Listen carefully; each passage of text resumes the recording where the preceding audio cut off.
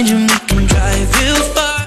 Are you running on Bidenomics, or do you understand why so many voters aren't feeling the benefits? The cost of living, of course, in California is extremely high. The affordability crisis is high. We have record job growth, but yet job growth and wages have not kept up with the cost of living. And what I'm talking about with voters and with people throughout the state is, first of all, in the Golden State of California, we have at least 20 million people who are living one paycheck away from poverty. And so we've got to make sure that we reduce the cost of housing. We have a huge unsheltered population. We have to make sure that we provide for child care for women especially who want to get back into the workforce. And we have to make sure that we fight for a living wage for everyone here in California, because people cannot afford to continue to live here because the cost of living is so high. Isn't it hilarious listening to Democrats complain about all the problems that exist in communist utopias like California? That was Jake Tapper of CNN with Congresswoman Barbara Lee of California. And it's like they're innocent it's like they want to be perceived as innocent bystanders. Yeah, the Congresswoman says, everything's horrible in California. So, I don't know. I guess we need more government. Like you haven't had all the government you've wanted for the last 50 years. Maybe look in the mirror and let's see what it is. Democrats always complaining about things which they caused. We're going to now talk to an expert in that area and so much more, talking about all the crises going on in the White House, currently occupied by Democrats. Phil Wegman joining us here on the big program. He's at Philip Wegman on Twitter. He is the White House reporter for RealClearPolitics.com. Philip, good morning and welcome to the program. Morning. Thank you for having me. Phil, we're a big fan of you and your work and of Real Clear. Often refer to everything that you all do at Real Clear, from your awesome editorials to your polling. It's really second to none. So it's a real honor to speak with you here this morning. Thanks so much for joining us.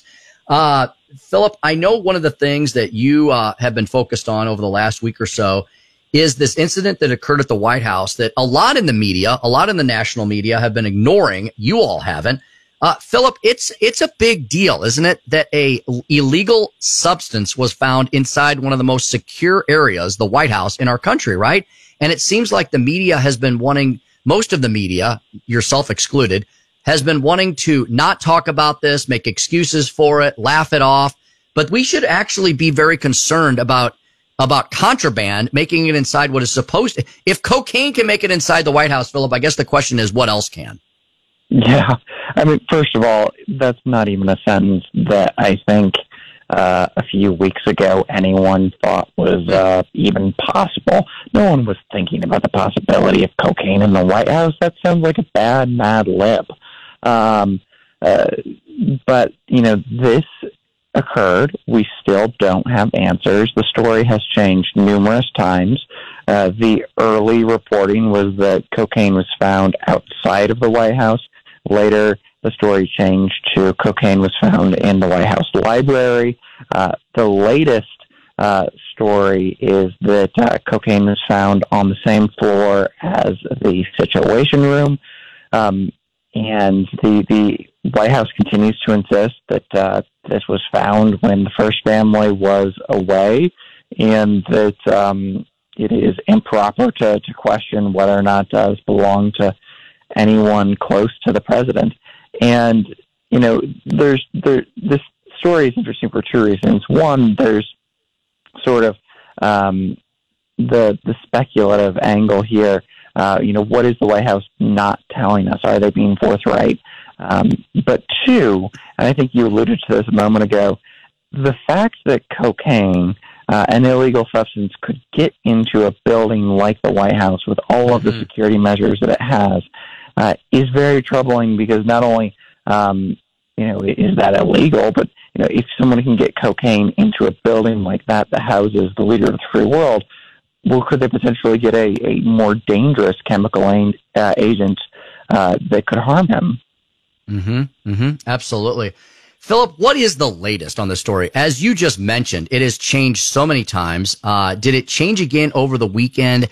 Or just give us the facts as we currently know them. What is the current, what is our current knowledge as to this situation? The last thing I remember, Philip, on Friday was that the White House was finally admitting that no, it was discovered in a portion of the West Wing that is only accessible to those with a, rather high security classification and clearance. Mm-hmm. So as of Friday, reporters were grilling the White House on this because it is just so unique and unusual. But as of Friday, the administration was sticking to their story, which was that President Biden, as well as his son Hunter Biden, were not in the White House Friday through Monday of last week, and the implication there was that they were not present when the cocaine was found. At issue, though, is the fact that they were there on part of last Friday, and when the administration was asked point blank, did this cocaine belong to Hunter Biden? Which is it's an on the nose question, but the president's son wrote an entire memoir about his struggles with substance abuse. When they were asked about that, they sort of deferred and said that that was a wholly irresponsible question. I think that the thing is, though, they can spin, but they didn't answer the question. They didn't definitively say, no, it didn't belong to the president's son. Look, the more they hide from this, the more curiosity there is. And I don't think this one is going away. Yeah, Philip, shouldn't they, whoever's it is, right? Whether it's Hunter's or the man in the moons, right? It was in Joe Biden. They can't change the fact, can they, Philip, that cocaine was found in Joe Biden's White House, period, the end. That doesn't reflect well on Joe Biden. It doesn't reflect well on his administration. And Philip, it doesn't reflect well on our society in general, does it? And shouldn't one of the first things they came out was to say, we completely condemn this. These are not the standards for which we expect. Of course, whoever is found they should have the book thrown at them. I don't think they've said any of those things, Philip. They're almost acting like it's no big deal. Yeah, on the question of prosecution, they have said numerous times that they're going to wait for the investigation to end. They haven't said, they want this person prosecuted to the fullest extent of the law. They've just, been kind of ambiguous here. And look, we're already in a moment where I think American voters generally don't have a lot of trust in institutions when it comes to just government doing normal things that it's supposed to. When you enter something like cocaine into the mix, a controversy like that, I think this gets people to, roll their eyes in frustration. And look, it's certainly, I found it to be a bit ironic that this administration was dodging questions about, the cocaine, but then they wanted to plug their work fighting back against the opioid crisis in the same press briefing. So, this is just an awkward look for the administration. Mm-hmm. Yeah, truly indeed. Philip, the more things change, the more they stay the same. And the thing that definitely always changes is the news. And so I noticed on your Twitter feed at Philip Wegman, by the way, folks, speaking to White House reporter for Real Clear News and Real Clear Politics, Philip Wegman, that there's another big story that could move this off the headlines. It sounds like, Philip, that reporters they may still follow up on cocaine, on Blowgate throughout the rest of this week. But apparently another piece of information has dropped regarding another scandal affecting the Biden White House. And this one maybe a little more directly involving the IRS whistleblowers and Hunter Biden's various nefarious dealings and whether the Justice Department was allowed to correctly investigate him or not. Chuck Grassley, a letter that Chuck Grassley to U.S. Attorney Weiss has been put out into the public sphere now. Can you tell us a little bit about that? Are these new allegations, Philip? Are we learning more about this? Does it look worse for the Department of Justice and the White House, or better? I think that currently it's looking more questionable, right? The letter from Grassley to David Weiss, who is the attorney who is handling the Hunter Biden investigation.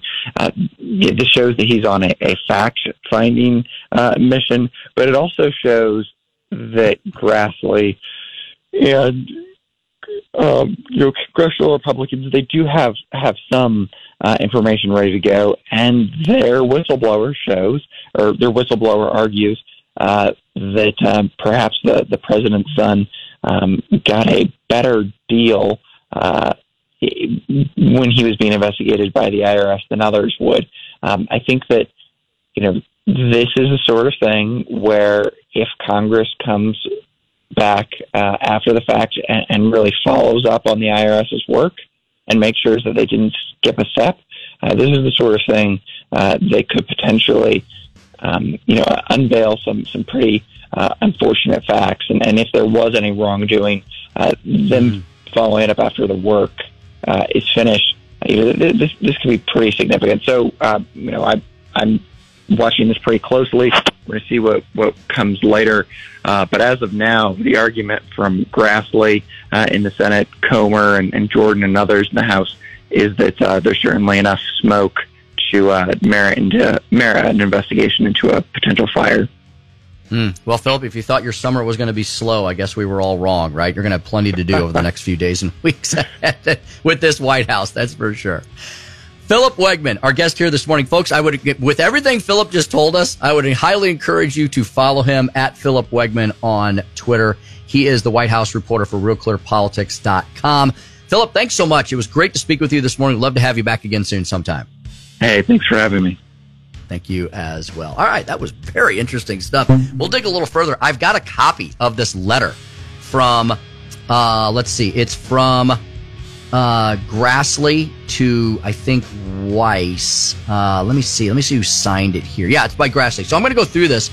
It originally popped up courtesy of Catherine Herridge, former Fox reporter, who's I thought was one of the best. She's over at CBS now. The headline is, New Letter that Chuck Grassley to U.S. Attorney Weiss obtained by CBS News detailing October 2020 briefing on alleged bribery scheme.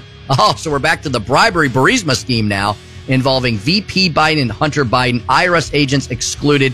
Further questions alleged blocks by Weiss deputy. Wow. This is bombshell stuff to kick off our Monday. We'll dig further into it after Don Luzader's Traffic You Need to Know. 93.3 AM 560 KWTO. Today, and we'll go through just about August the 4th, so a few weeks of this ahead.